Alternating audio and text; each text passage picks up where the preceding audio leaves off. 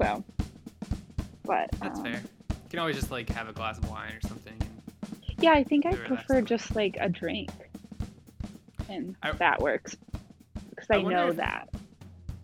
I wonder if you'd like. I mean, have you done like tried CBD at all? Like just CBD, not THC as well. No, I haven't really. Um, but someone did email us recently about that CBD for like coffee beverages. Yeah. Um, and you know, it's something. It was like strange timing because I think I got it like a week or two ago, and I'm just like, oh wait, uh, no, not right now.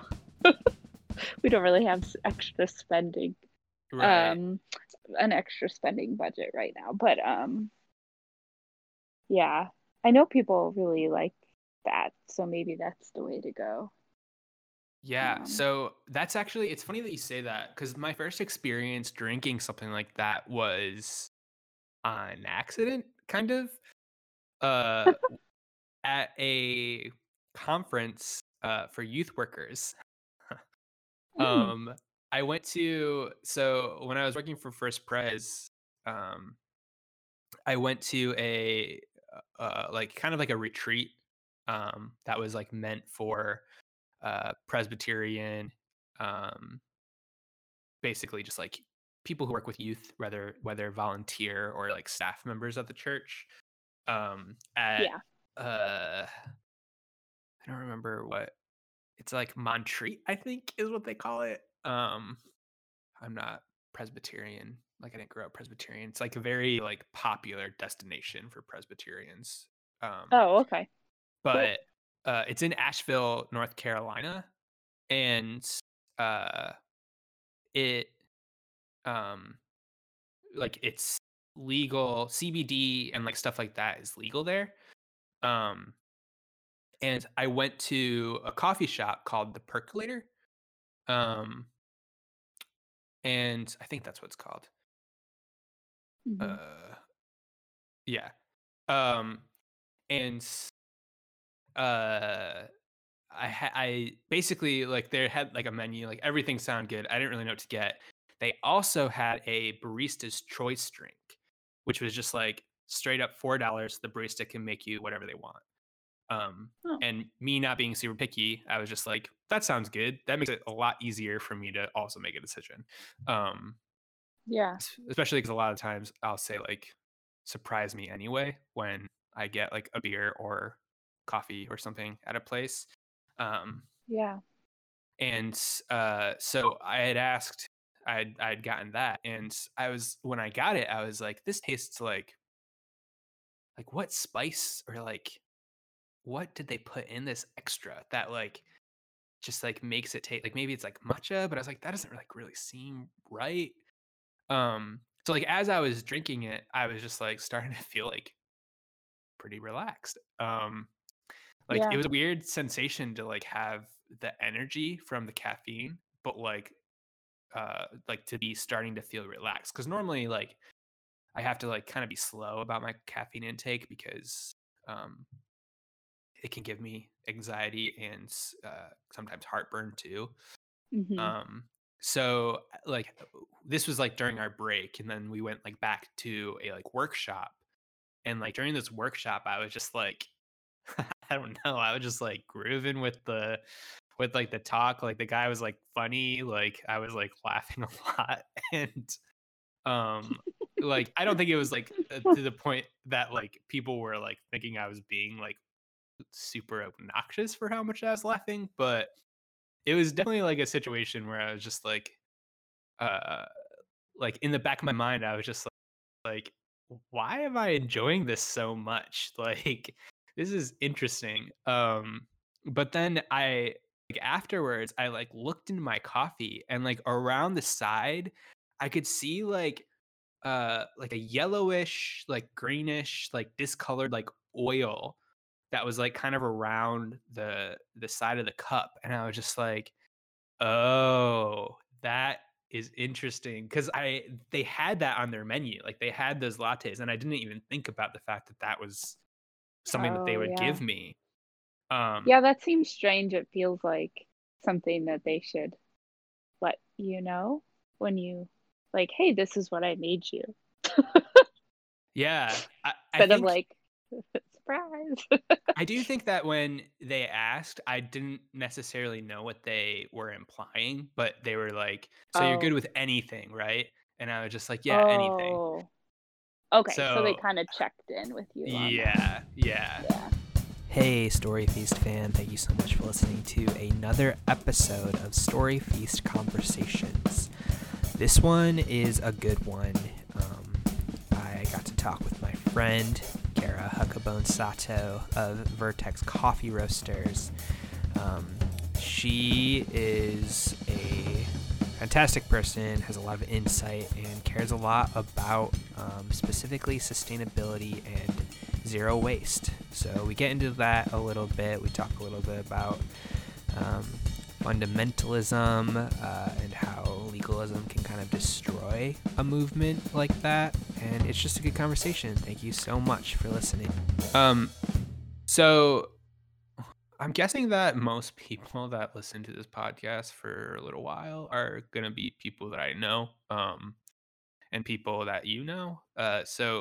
Most people will probably know what Vertex is, but um, do you mind just like telling us a little bit about Vertex and like what you do and like what was your hope for starting it when you started it and like kind of how it came to be?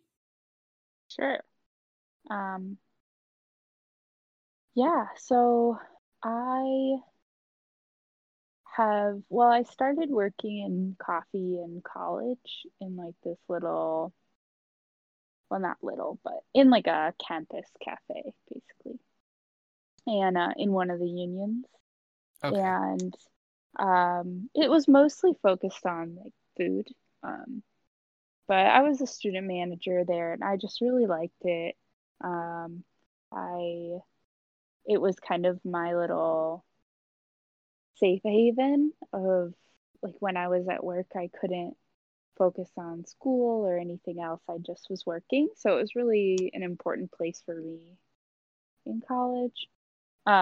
But yeah, during that time, I started becoming more and more interested in coffee and coffee culture. And so I started doing a lot of reading and research and home brewing, and then just dreaming about one day opening a cafe, which is like every millennial, it feels like. But I really wanted to do it. And so, um, yeah, it became something that I just really like dug into. And uh yeah, but I studied music in college, and I became a music teacher, and then in the public schools for 4 years. And then at that point I was uh ready to step full time into coffee. I really wanted to do it, and really do it. So I started working full time in Milan, Michigan. And uh, my boss at the time really, really like allowed me to just have a lot of say in how the how everything went. And Mm. I my role was director of coffee. But it's a really small company, and so um, yeah, so we started. It really like kind of felt like a team. Like he was very just open to hearing my opinions, and which I found out was kind of rare. Yeah. um uh Hmm. yeah, and is still a good friend. And then I was accepted to a training program for a barista competition called Glitter Cat, and that was pretty incredible, just the experience all around. It was like completely sponsored, just this like really, really great training. And then I competed in a barista competition, and did okay. I mean, it was a great experience. I just, you know, Yeah, I mean, yeah, your first competition, right? yeah. Or one of them. Yeah. So, yeah. Um, and then I basically, my boss and I had the opportunity to open up Vertex, my boss at the time.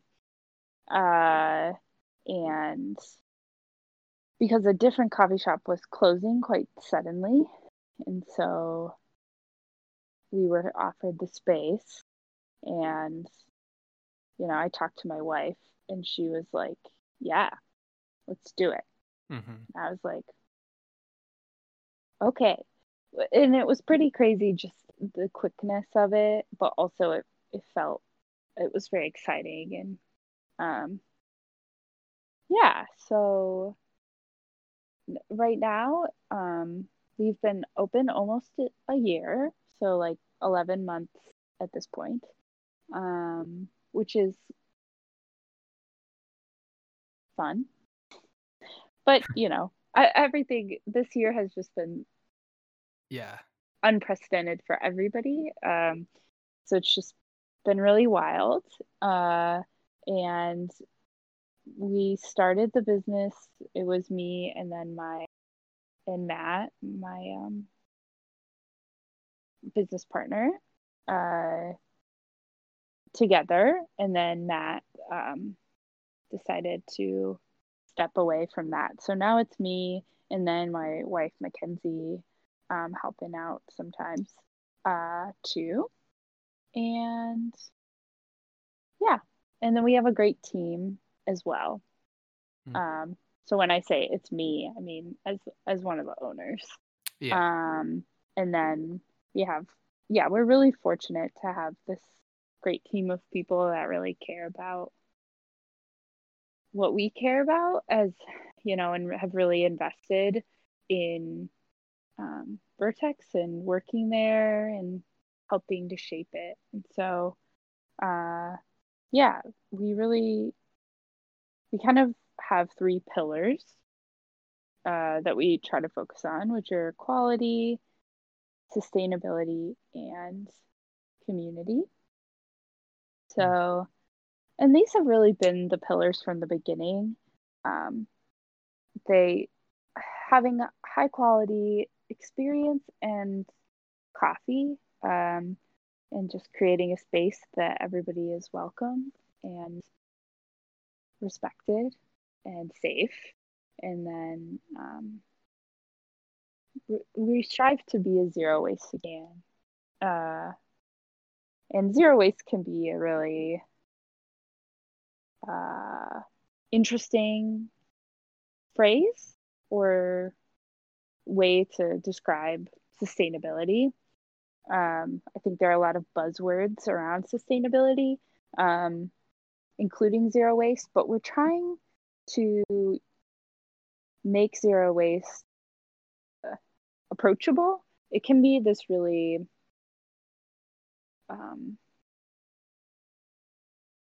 for lack of a better word, like inapproachable or like privilege thing or lifestyle. Very like Instagram worthy, Right. But really, in reality, it's just doing what you can to reduce waste in your life. So if it means using a metal straw instead of taking a plastic one, that's great. If that's the one thing you can do right now. And so that's the kind of thing we're trying to encourage, is just reducing waste in little ways and what you can do in your life. And we do that at the shop as well. So did that answer your question? Yeah, definitely. And it answered some questions that I would have asked as well. It does feel like zero waste can kind of be either like a buzzword or like even kind of like a scary word. Like I think that I think that like personally, when I try to throw less things out or like purchase in a way that like consumes less plastic or something, like it can just feel like kind of overwhelming because it's just like, man, like it's really expensive. It like can be really expensive to like Yeah. buy the, less wasteful thing or like shop at the less wasteful places. Yeah. But then, it can also be um like I'll feel bad about just like, I don't know, buying a bag of chips, like stuff like that. And I try to remind myself like it's not about like zero waste might be the goal or like the ideal. But anything like you said that can get you closer to that right now um is just a good thing. Yeah, totally. I started exploring zero waste like 10 years ago.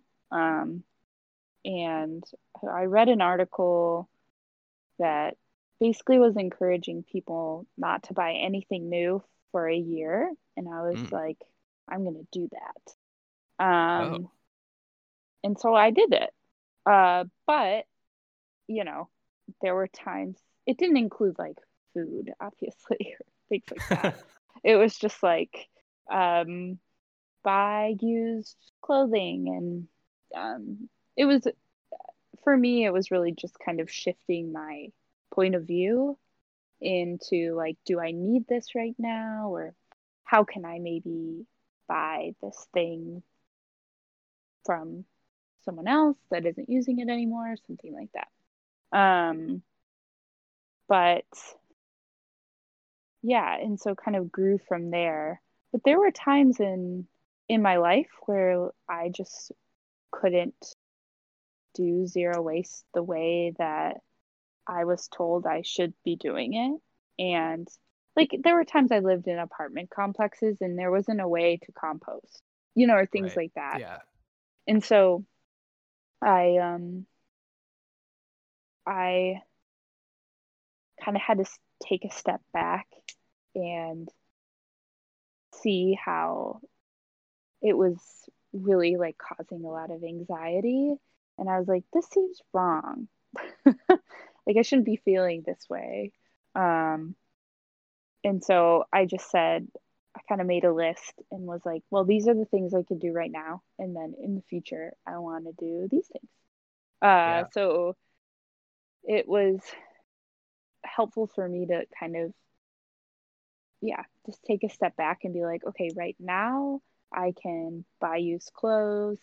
I can I can go to the bulk food store and buy things in jars. Right. But composting and like the bigger things, you know, weren't really um, something I could do at the time. But Yeah. then I was able to buy my own house a few years ago, and um, so then I was able to like implement more things that I wanted to do, Mm. um, which was really cool. But I had tenants living in the house, and they did not want to live zero waste. And so it was another challenge for me of like, well, Yeah. I can't be like, oh, well, if you're going to live here, you have to live this lifestyle. Like, that's not Right. really fair or okay. Right. And so I, said, well, here's, you know, there is a compost if you can, please contribute. Like, these are the things that can go in it, or different things like that. But um, yeah, it was kind of a new challenge of like, well, I can live how I want to live, but I'm sharing a home with people that don't necessarily want that, um, or don't want to put in the effort. And I had to like find ways to cope with that too. Yeah. Um, That that's an interesting dilemma. Um like obviously you don't want to be like a tyrant who's like, no, you have to live this lifestyle. Um which is yeah, like kind of like it's uh it symbolizes like a larger struggle, right? Like with yeah, how we conduct environmental sustainability like in the US or across Yeah. the city or a state. Yeah. Yeah. What have you seen like any poor interactions with like guests about like sustainability at Vertex, Not or like maybe just overtly, pushback no. maybe? I think the biggest thing is it is not as convenient. Mm, Um, and so before quarantine and COVID came along, we didn't have any retail bags. We used like tins and jars and then sold beans by the ounce. And so people could bring in their own container, or we sold containers. Um, that it was a deposit system, yeah. basically. And, some people either chose not to participate, or they're like, yeah, I don't really want to do that. Whereas if we had a bag of coffee, I think they probably would have bought it. Um, so I guess the pushback probably is just like some people have been annoyed or have seen it as like, or just have not participated or bought something because of the lack of convenience. Yeah, like maybe more as an Which obstacle than Yeah, which we knew. I've been pretty stubborn about some of those things, and I knew that that would be something that would happen. We have started selling bags of coffee because of quarantine, and it's been really, really difficult to find sustainable bags. And so we're still kind of looking for, we're waiting on some bags that are fully compostable, but I had to pre order them. So they're coming in a little while. And so for now, it's our bags aren't, they are what they are. But yeah. they, yeah, it's just hard. It was like a hard decision for me to make. Um, but yeah, I think that's really been the pushback. There hasn't really Yeah. been most people, and I think this is partially where we're located in Ann Arbor. Most people are supportive and excited Yeah. about the sustainability. Um, and we're trying to make it approachable in a way that is not shaming. I know that a lot of people have turned away from like the zero waste movement, or just like sustainability in general, because it can be shaming. And Hmm. I've fallen into that too, of like, there are just times where I have to buy something in a package, or, we do what we can, Yeah. and that's okay too. um, or like the bags right now for Vertex, or um, decisions we've had to make because of the pandemic and things like that. So, Right. yeah. Yeah. I mean, like, I think that it's important. Um, I think it's important that you still have the vision, right, of sustainability, specifically environmentally, Hmm. and uh, like the decisions that you have to make in order to see that vision, um, like come to fruition. Like I don't know, everyone has to make hard decisions, right? And uh, you're not necessarily like sacrificing something that is um, pivotal to it, because um, your hope is still to like raise awareness, right? And while you don't have the bags that you want right now, at least you are able to continue operating and to get to a point where um, sustainability in a business and zero waste in a business can remain front and center. Um, Yeah. so yeah, Yeah. it's a strange thing because when you like kind of link yourself to sustainability or any label really, there's always a pressure to represent that 100% all the time, Yeah. and I think whether that is like being queer or part of the LGBTQ community, or like um, if you're part of a religion or something, or like zero waste, or any of those things, I think it's really easy for people to like, or for me at least, to be like, oh, well, everyone's focused on this one thing. And well, if we don't do it all the time in everything that we do 100%, then we have failed. Yeah. And, So it's just not, that's not realistic. And it's also not what I expect of other people. So why would I expect that of, yeah, that something that I talked about last night um, with Chris DuPont uh, was, and something that I think we've talked about too, but the idea of moving from like one fundamentalism to another, uh, mm, like that yeah, rings true. Like that, like sounds like just another form of fundamentalism, where like if you're mm, not doing everything to the T, then you're not really focused on sustainability and zero waste, right? yeah, yeah, that's a good way to put it, actually. It did feel like when I've kind of explored these feelings and things, um, there's like a triggering, like almost to it, based on like my past with Christianity, Yeah. specifically. And it's like, uh, yeah, so that definitely makes sense. The It's really easy.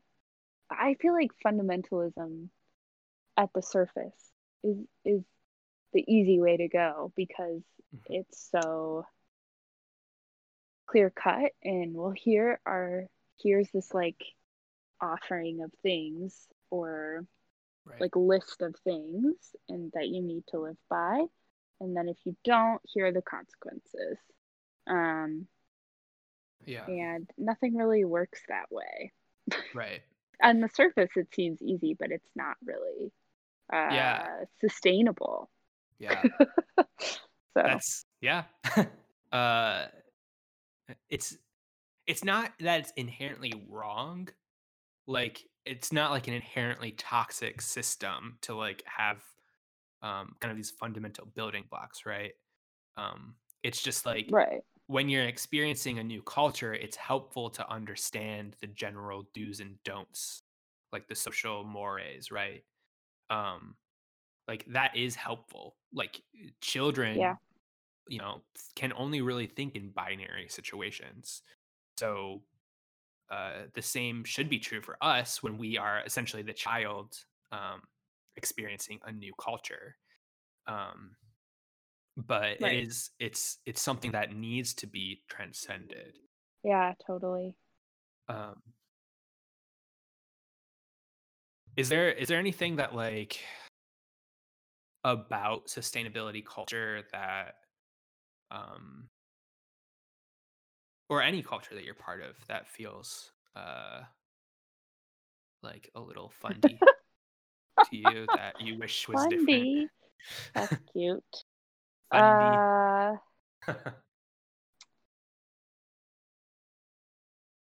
I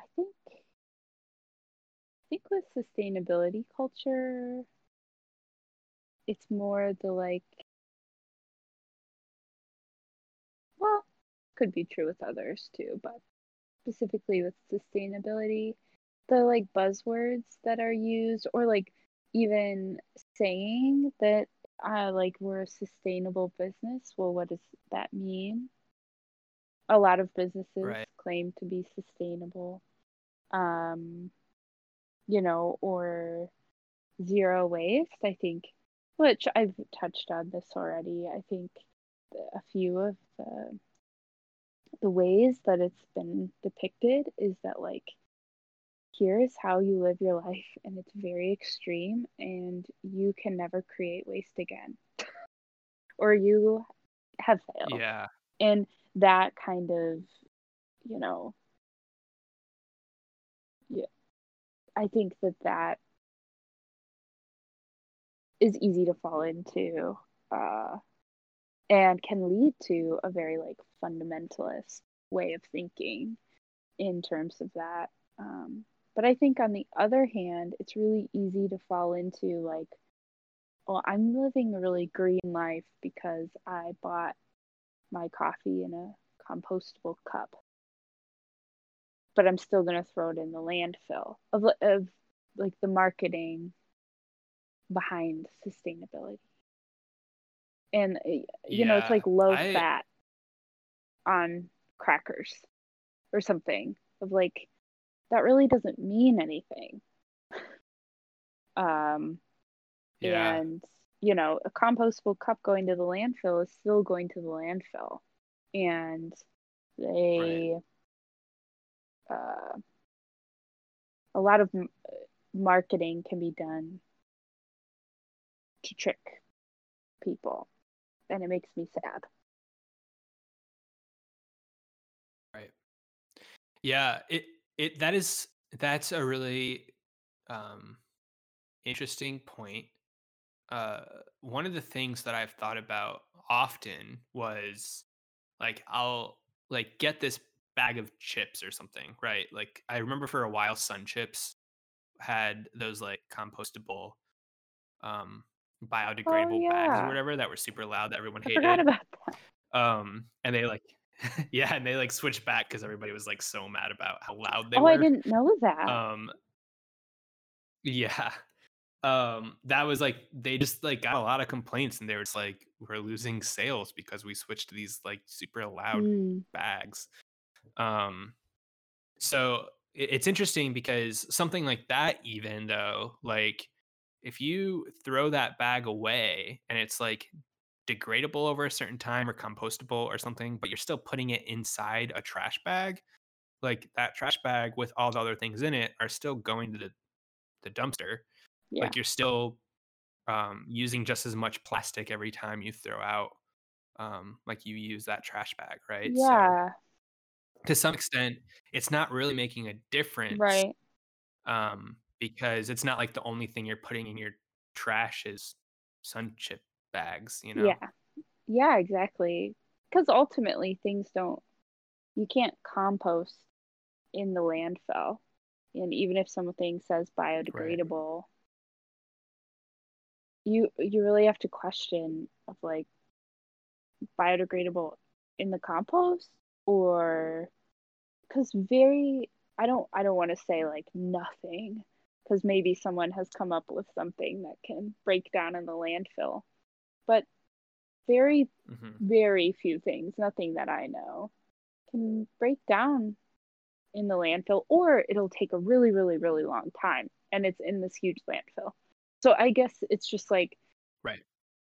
you know we've been working on a plan to move to having no single use cups in the cafe. Now, I don't know what that will look like Mhm. after quarantine. I don't know what will be allowed to the new normal, Right. Um, but we want to have some Yeah. sort of deposit system, but it's tricky because it's the same as Sun Chips.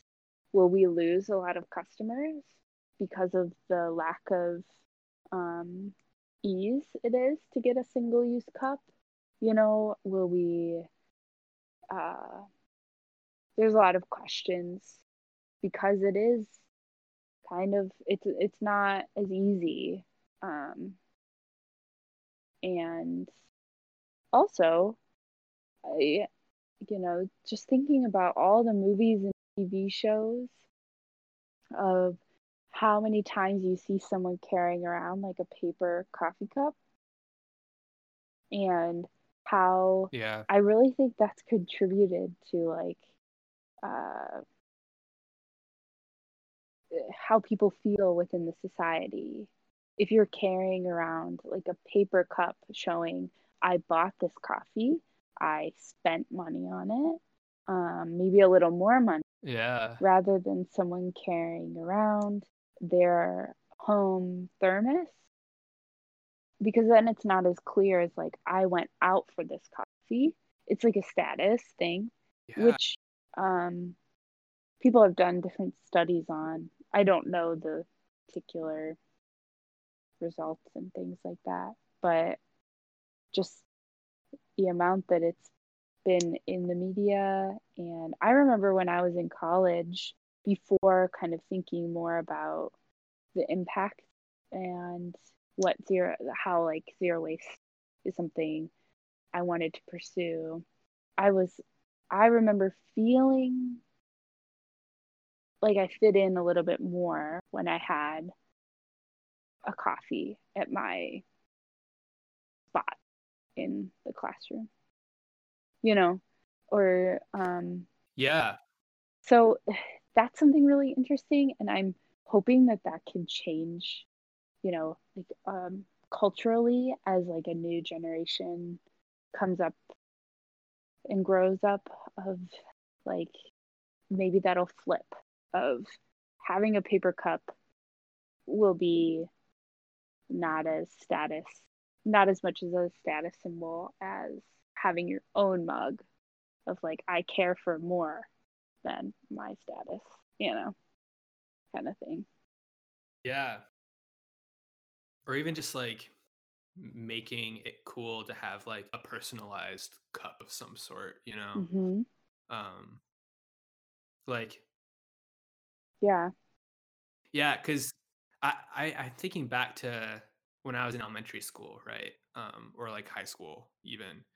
And like when I brought a lunch, like having a paper bag felt way cooler for some reason than um having like a pail or like a lunch bag, Yeah. you know. Oh, I didn't. Yeah, Um that's I just true. felt like yeah, I just felt like I fit in more having a paper bag than having like a Velcro pouch, Yeah. um, or like a metal Yeah. pail or something. Which is weird because it used to be um like metal pail, like the metal ones were like the coolest things. Like that's what Yeah. everybody had, you know? And so what happens, like was it like what kind of cultural shift happened to make it um more cool in the eyes of the youth Yeah. to have paper bags instead of, personal metal ones or personal, Yeah. you know, insulated ones. Yeah. How fascinating. Yeah. I wonder too if there will ever be a time when those kinds of things won't matter to kids. Like what kind of vessel you carry your lunch in, or which I Mhm. don't know if that's possible. Um, but it just seems so like I feel like I've been kind of separated from it. But even as a teacher, I saw it too of the trends and things like that. But Yeah. yeah, I just wonder, whether it's a lunch pail or if it's a cup, a thermos or something. When will status not be so deeply ingrained in us? Um, and maybe that's like work that It's a good we question. have to do, just like anything else, like to combat like our internal bias.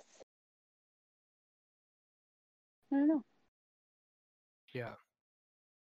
but we're hoping that maybe we can contribute a little bit to helping frame uh, that for people of you don't need a single use cup to show that, you know.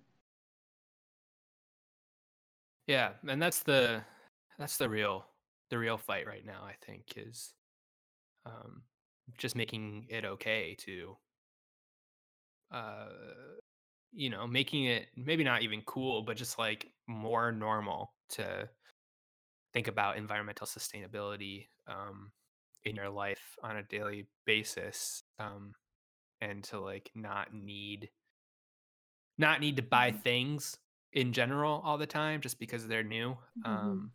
or just because it's the brand, Yeah. right? Um, which is like counter to most of the way that our economy works. But um, Yeah, it's yeah, interesting.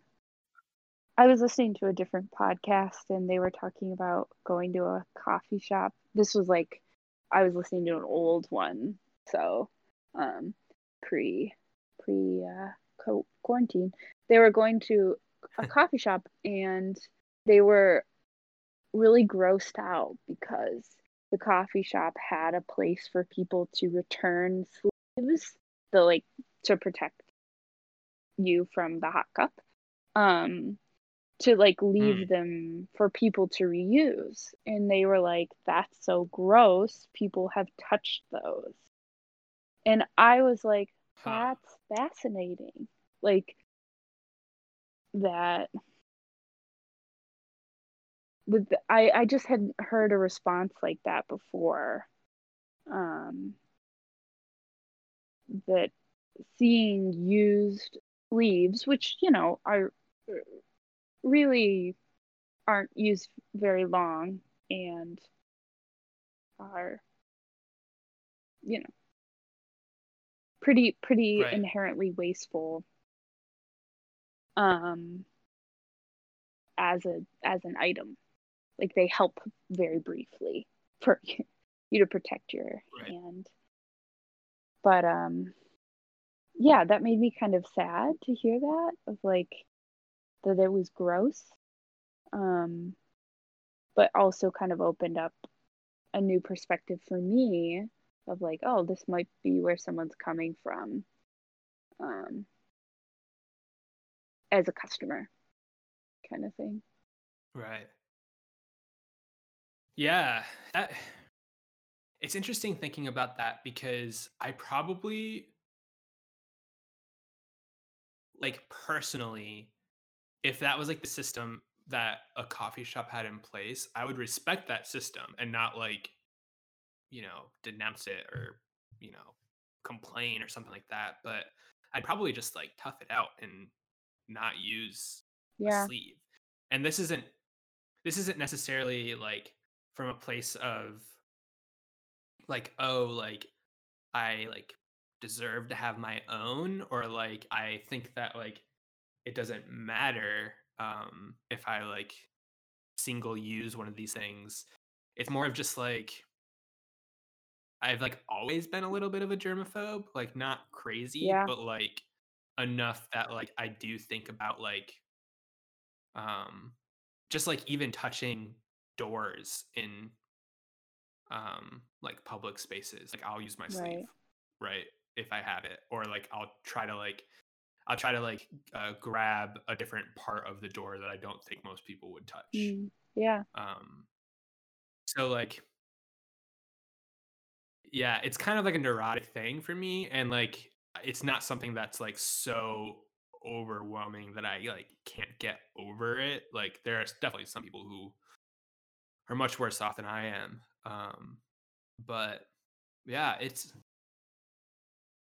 interesting to think about that because I don't think that I would be like, oh, gross, like out loud saying like that's like a stupid Yeah. thing to do, or anything like that. But I would probably just respect the system and kind of figure out my own way to Yeah. navigate it. Yeah.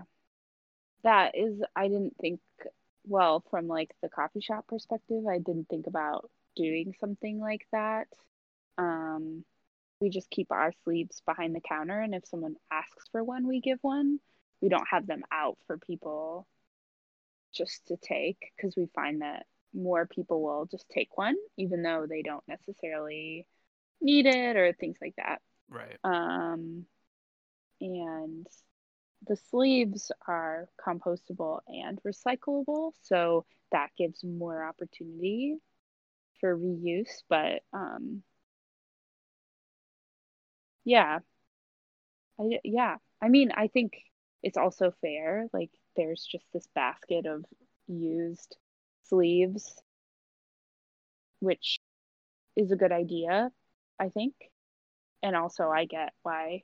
I don't, if I was at a shop, I don't like sleeves, so I wouldn't use them.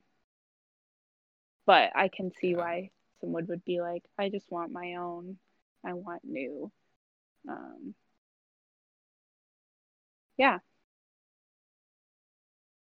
What's interesting to me is I'd be curious to see that coffee shop setup. Like, are they only doing to go cups? Like, is that why people will like give the sleeves back?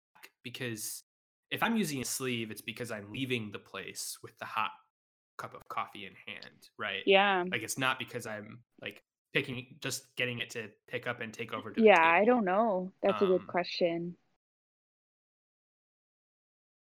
like, yeah, like I can't imagine too many scenarios where people would save their sleeve and then bring it back the next time. Right. Yeah. Or if, yeah, I don't know. That's a good question. I feel like maybe they don't have for here cups, so that's kind of an extra way. I don't know.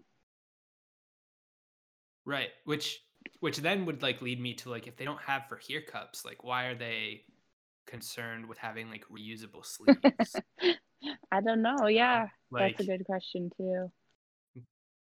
Yeah, it's very interesting. very interesting. Yeah, even thinking about like my first response was like, oh, that's sad. But then thinking about it more and talking about it with you, and being like, oh, I get it. Why people would be. I understand a little bit more why that would be a little bit weird. Um, Maybe they just have it. Yeah, I guess maybe more people might not have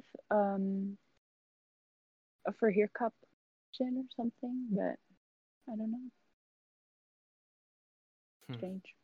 But yeah, that's the other thing is there's like a million ways you can try to conserve like things like that. Um, Yeah. there's a lot of opinions too.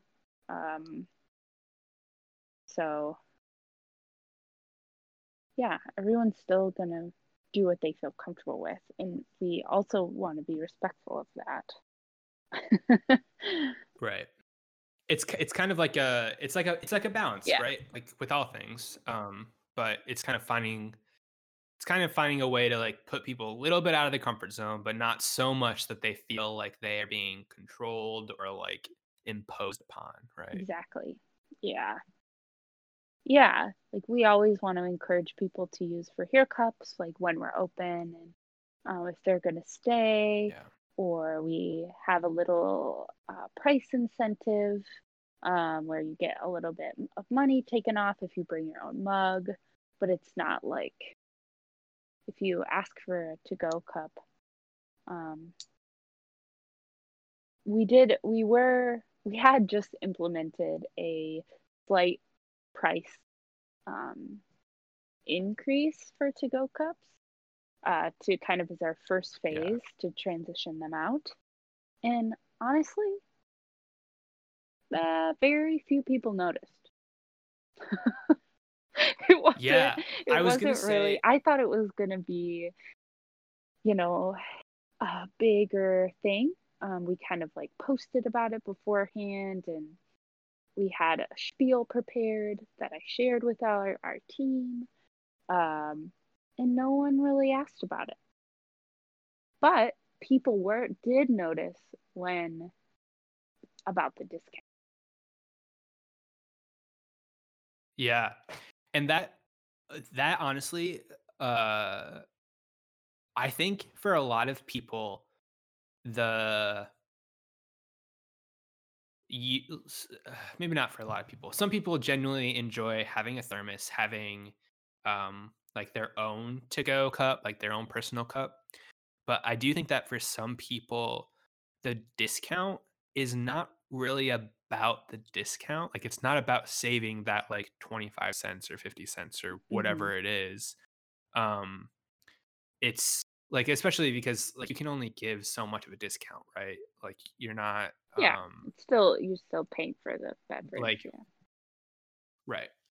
Like I definitely there was incentive for me to bring my thermos when I was going to school because there was a coffee shop that I could just get a Yeah. refill from. Like they would like regardless of whether I got coffee before that day, they just give me the refill button, and that was $1 for coffee. That would normally be like, you know, $2.50. That Mm-hmm. whatever.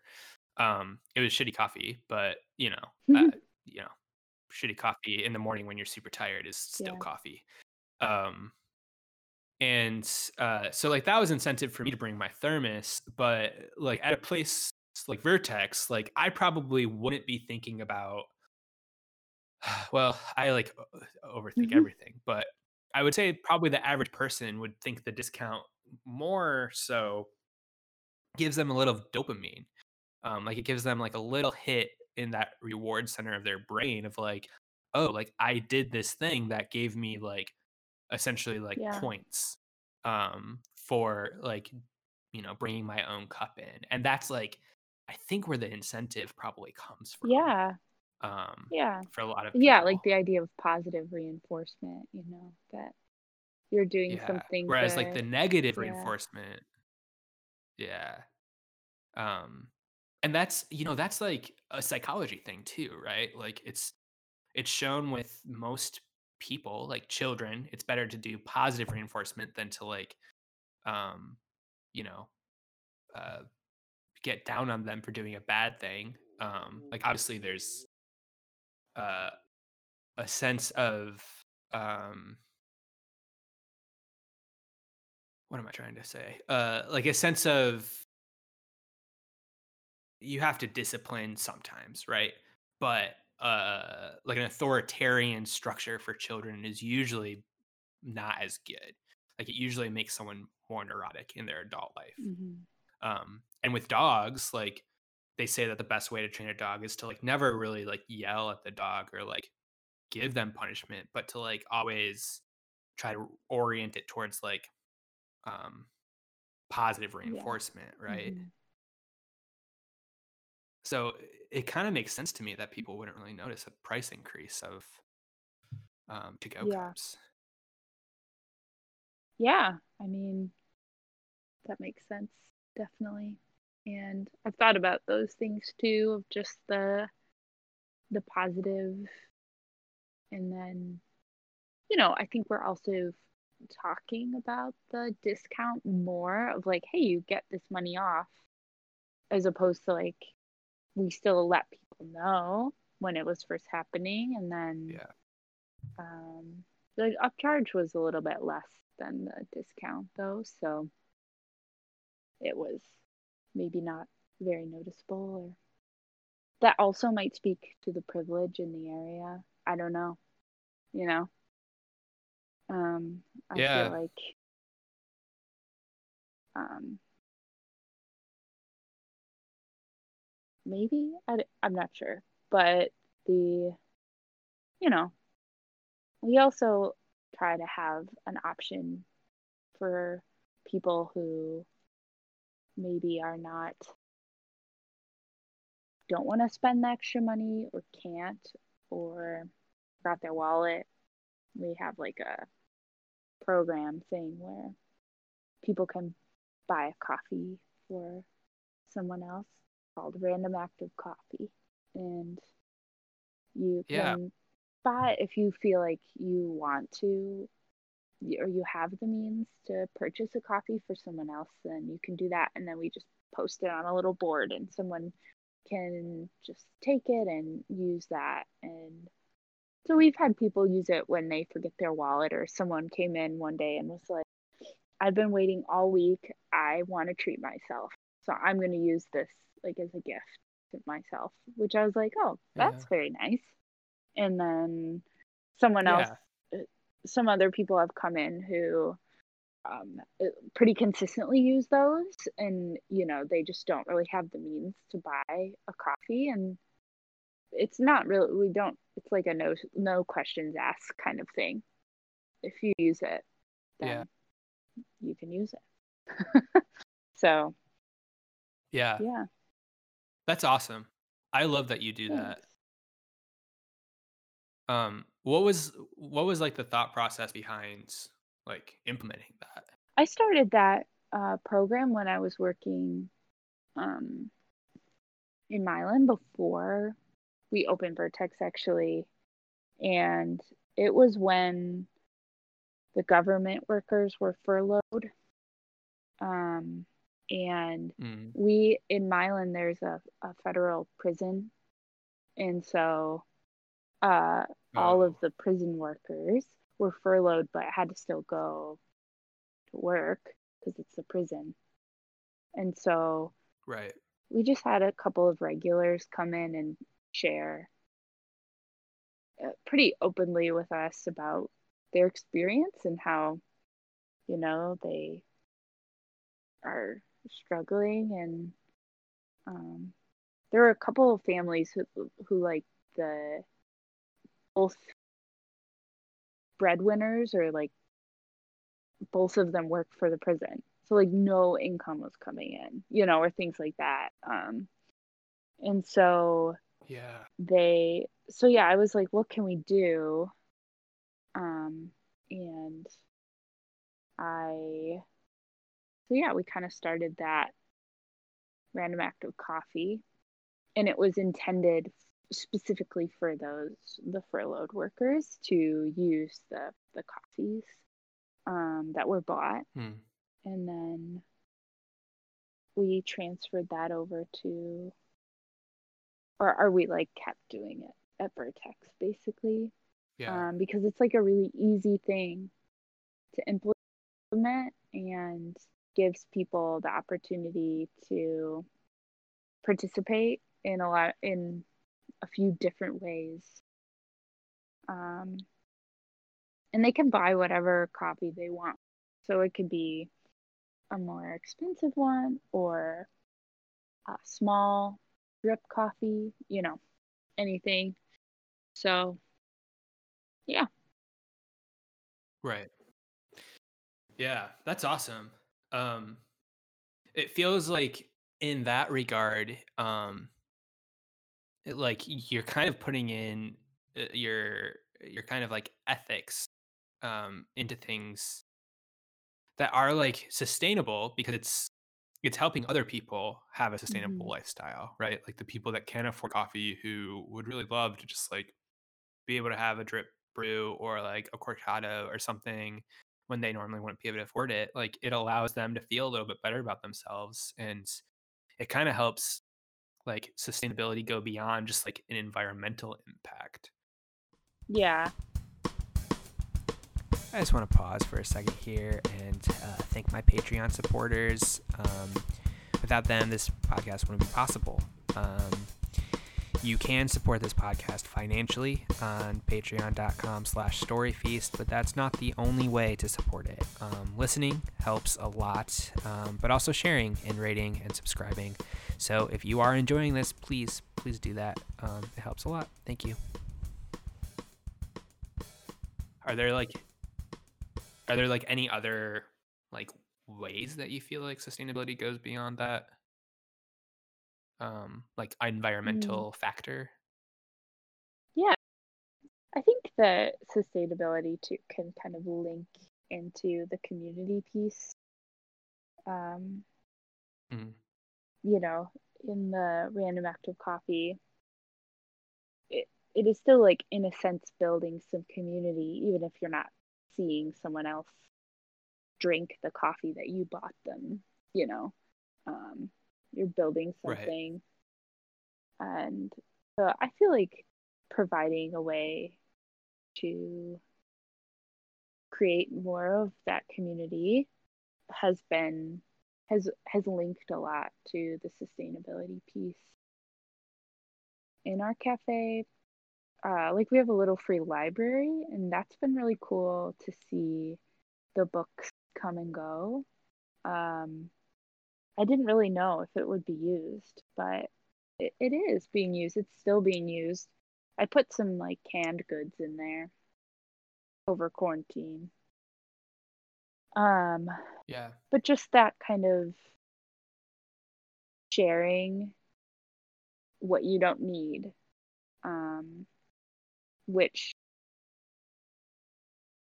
is in its essence sustainability, because you're not just throwing away the things that you don't need, but you're thinking about others and putting forth the effort to share those things with others. So we try to find little ways that we can help people do that. Like we have a little box in the bathroom that people can put essentially like toiletries that they don't use.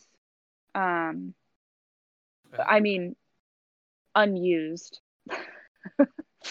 And unused and new. But like sometimes I'll look, or just in the past, as a gift, you get like a lotion or something that I personally am like, oh, the scent, I don't like it. I'm not going to use this.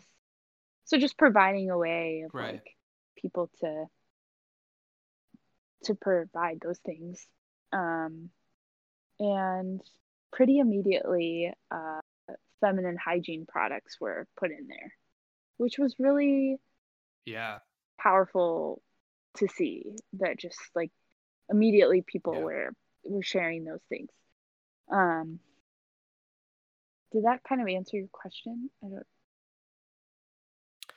Yeah, it does. It definitely does. I feel like it kind of made it clear that sustainability is like very linked to empathy. Like you have to kind of imagine outside of yourself to live a sustainable lifestyle. Yeah. I agree. I think because ultimately anything, I'm trying to like think through things. Really anything that you do that contributes to sustainability environmentally requires extra effort. And that effort, you have to be motivated by some sort of care for the planet and therefore other people. And so I think that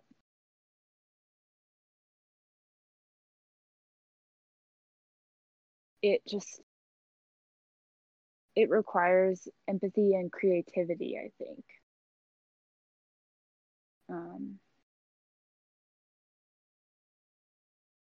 So yeah, and I think we're really fortunate at Vertex to be able to provide little ways for people to help others and to help the planet, because people always come through, even if it's just a few people. It's been really cool to see the way that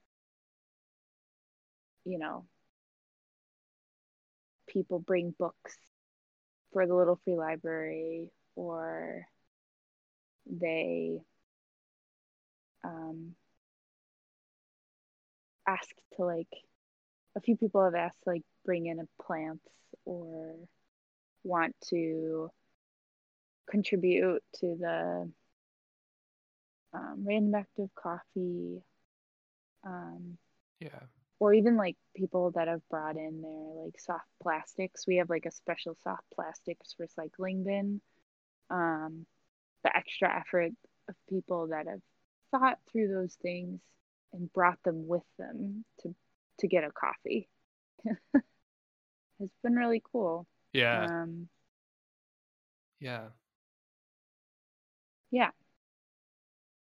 So I think that's like one thing, even just like talking about it, I'm like, oh, I really miss that right now. Not being able to like see people every day, and being in quarantine, just seeing those like little ways that people help out and care, which you see through the internet now. But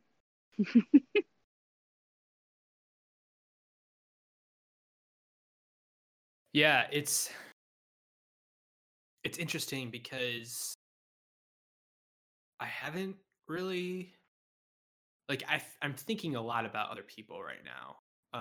But thinking about thinking about how just like super small interactions could sometimes make my day better or my week better.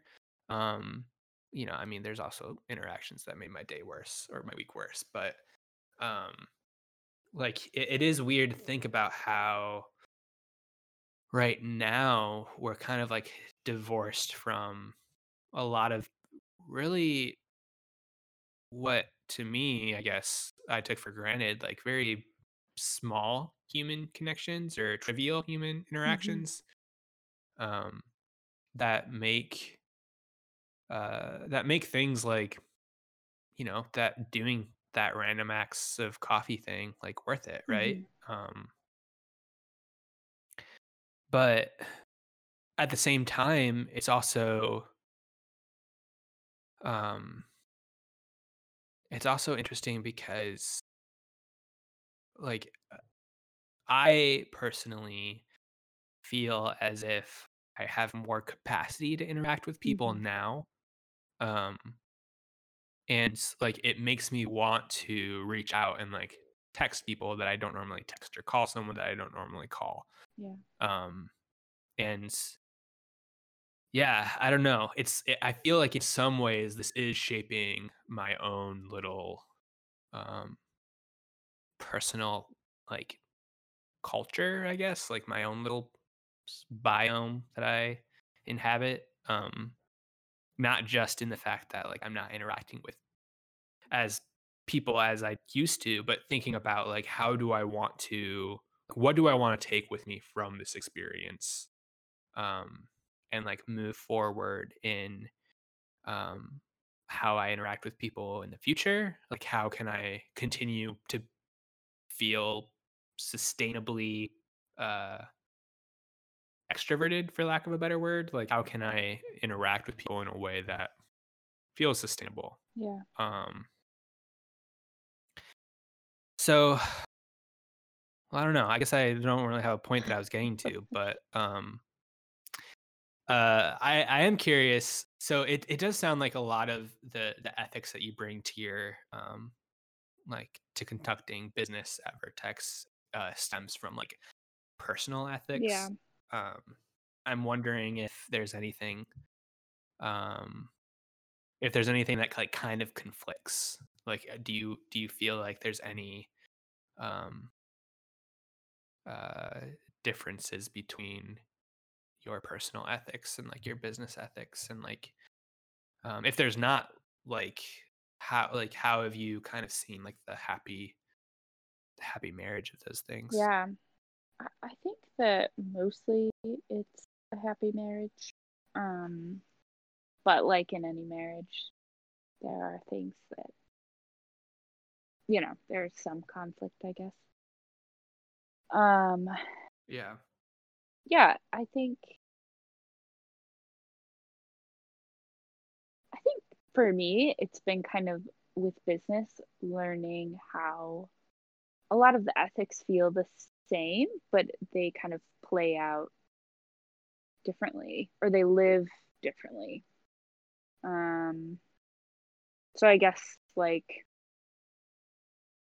trying to think of a good example. Like in my life for sustainability, it's pretty easy to make decisions or I talk to Mackenzie and we figure something out or I choose, okay, I can't like today I just need to buy this thing in a package or Yeah. I, you know, have to weigh out I forgot my grocery bags. Do I drive home and wait and like spend the gas or do I just get paper bags at the grocery store? Kind of like little decisions like that. And I think it just feels like the scale's a little bit different at Vertex deciding, do we like how do we implement this getting rid of single use cups that's going to impact a Yeah, lot that more makes other sense. people, not just me and my wife, you know. And then yeah, I think too, in terms of like my team, that making decisions with them as well, and you know, bringing them in on ideas and gathering ideas from them, um, with their like personal ethics as well. um, I don't even know if I'm answering your question, but yeah. No, you're definitely. I think having the different scales, I think is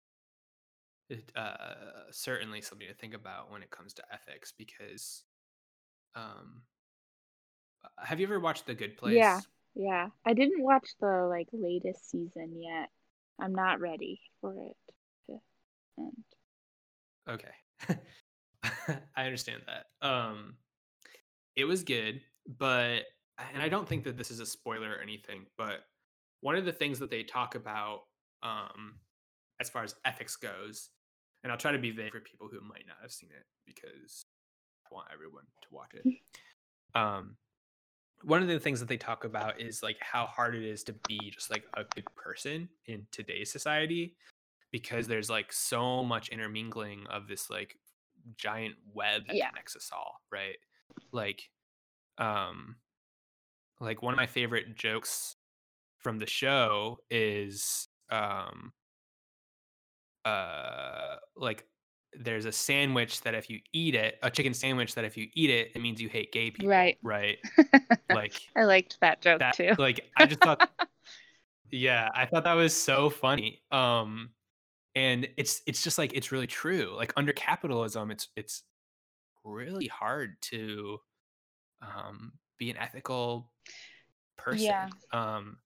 And so and that's where you kind of like need to scale things Hmm. differently. It's like, well, what can you control, right? It comes down to like that kind of serenity Yeah. prayer, right? Like knowing the things that you can change, knowing things that you can't, and like being able to know the difference, Yeah. right? Yeah. Um, Exactly. And I think as a consumer, and I've really been thinking a lot lately about small businesses and how, as a small business, people view us and how we're depicted, and hmm, how employees see us, and you know how sometimes businesses that make a profit are viewed differently than businesses that profit's not the first, like, making a profit is necessary as a business. That's just fact. right, right, And to be sustainable, you have to make a profit at some point in being a right. business, and then continue, hopefully, to make a profit. But I think there can be a negativity seen around like focus on making a profit, and so I've been thinking a lot about how that's not our like number one focus, is making a profit, but it is a, like any business, that is something that is necessary to be sustainable and to continue. Um, but is that inherently bad? You know, just like those questions, and Yeah, um, how, you know, like with the chicken sandwich, I think most people know what that's in reference to.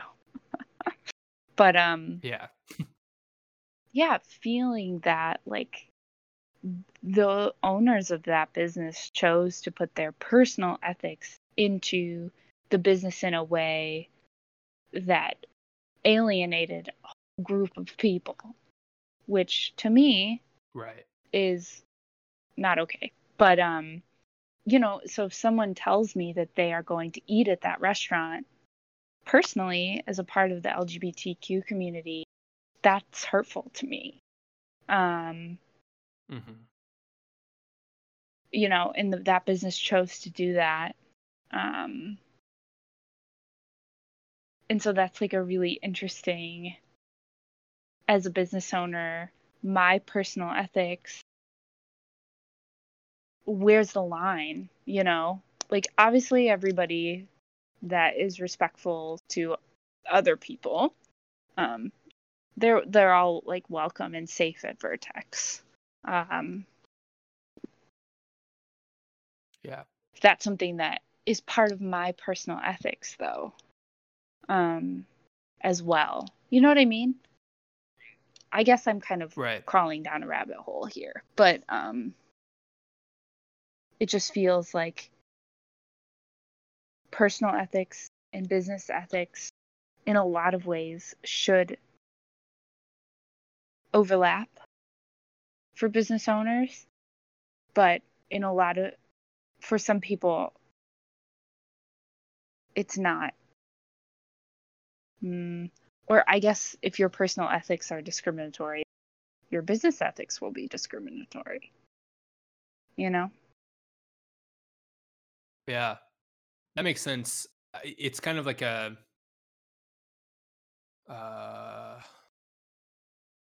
it's a metaphor that's like on the tip of my tongue that I've heard before. Uh, it's kind of like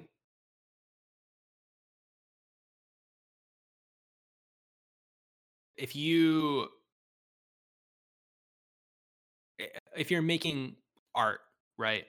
Like it's kind of like an expression, and making like painting a piece of art is like kind of the purest way to show how creativity um like manifests like in expression, right? And so anyone who does anything essentially is creating Mm-hmm. something.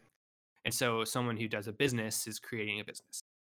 And so in some sense that business um is creating, like is kind of showing an expression of that person, right? Even if it's diluted through um you know a bunch of different channels. But um like if you are a happy person in general, this is a very watered down uh I guess metaphor, but if you're a happy person in general, you're probably gonna like infuse happiness into everything that you do, right? Mm-hmm. um like you're gonna make other people happy. Like I know people that generally happy, like certainly um some of it is more of just how they've learned to interact with people. But like um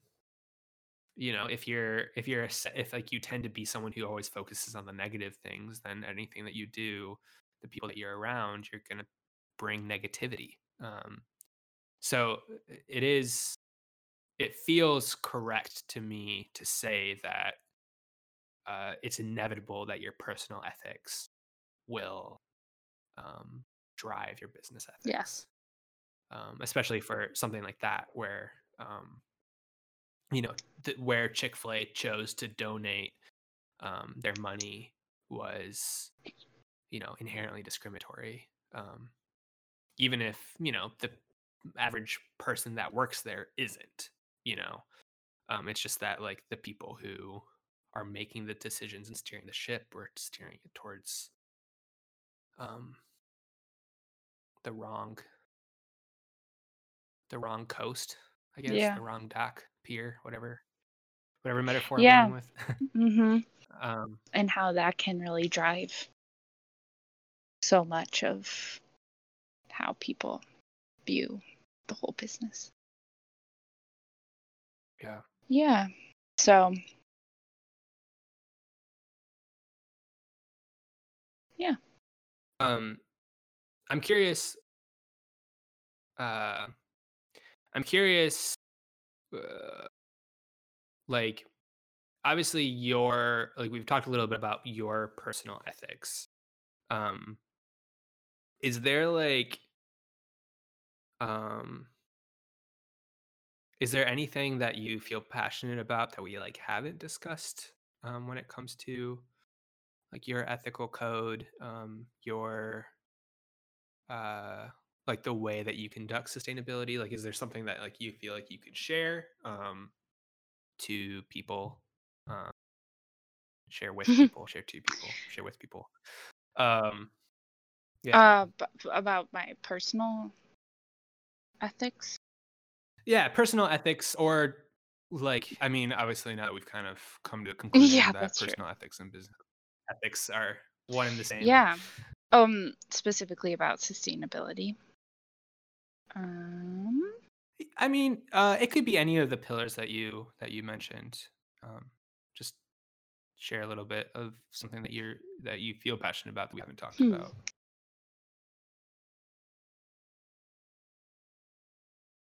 Oh, I feel like we've covered most of it. Cool. Yeah, really just caring for other people and the planet.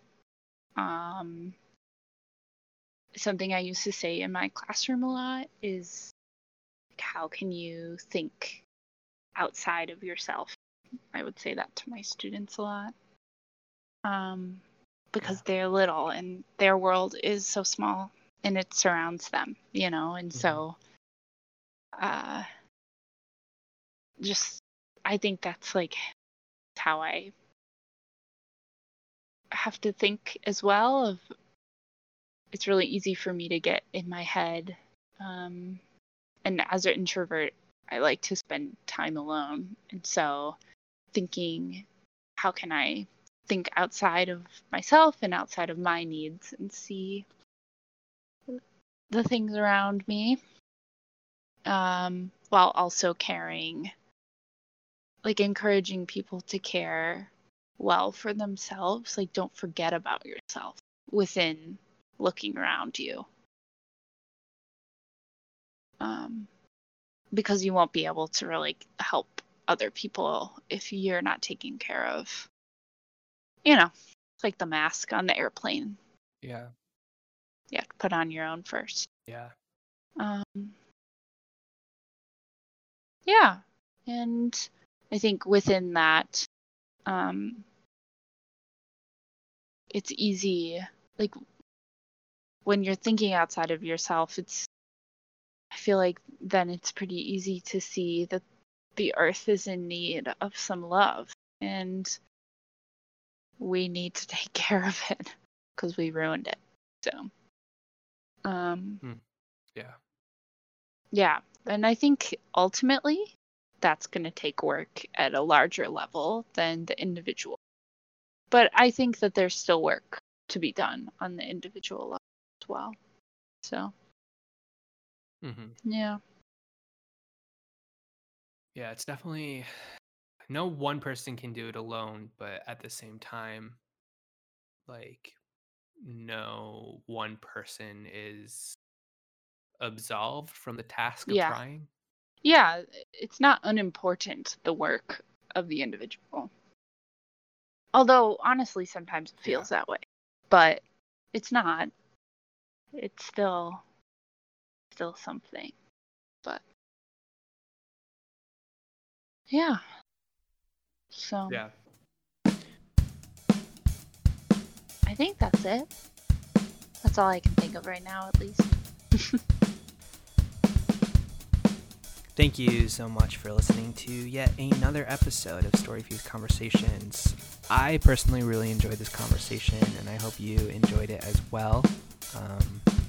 I want to have a variety of voices discussing different topics, and that's maybe where you could come in.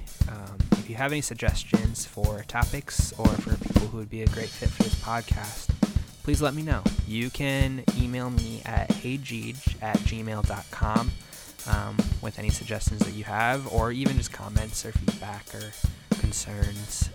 I'd love to hear from you. This is a Patreon-supported podcast. If you are interested in supporting it financially, you can go to Patreon. Otherwise, every rating, every share, every subscribe. All of that helps so much. Obviously, if this is just like a one-time thing for you and you just wanted to hear it for once, that's awesome too. Thank you for tuning in. For those of you who want to return, we'll see you in 2 weeks.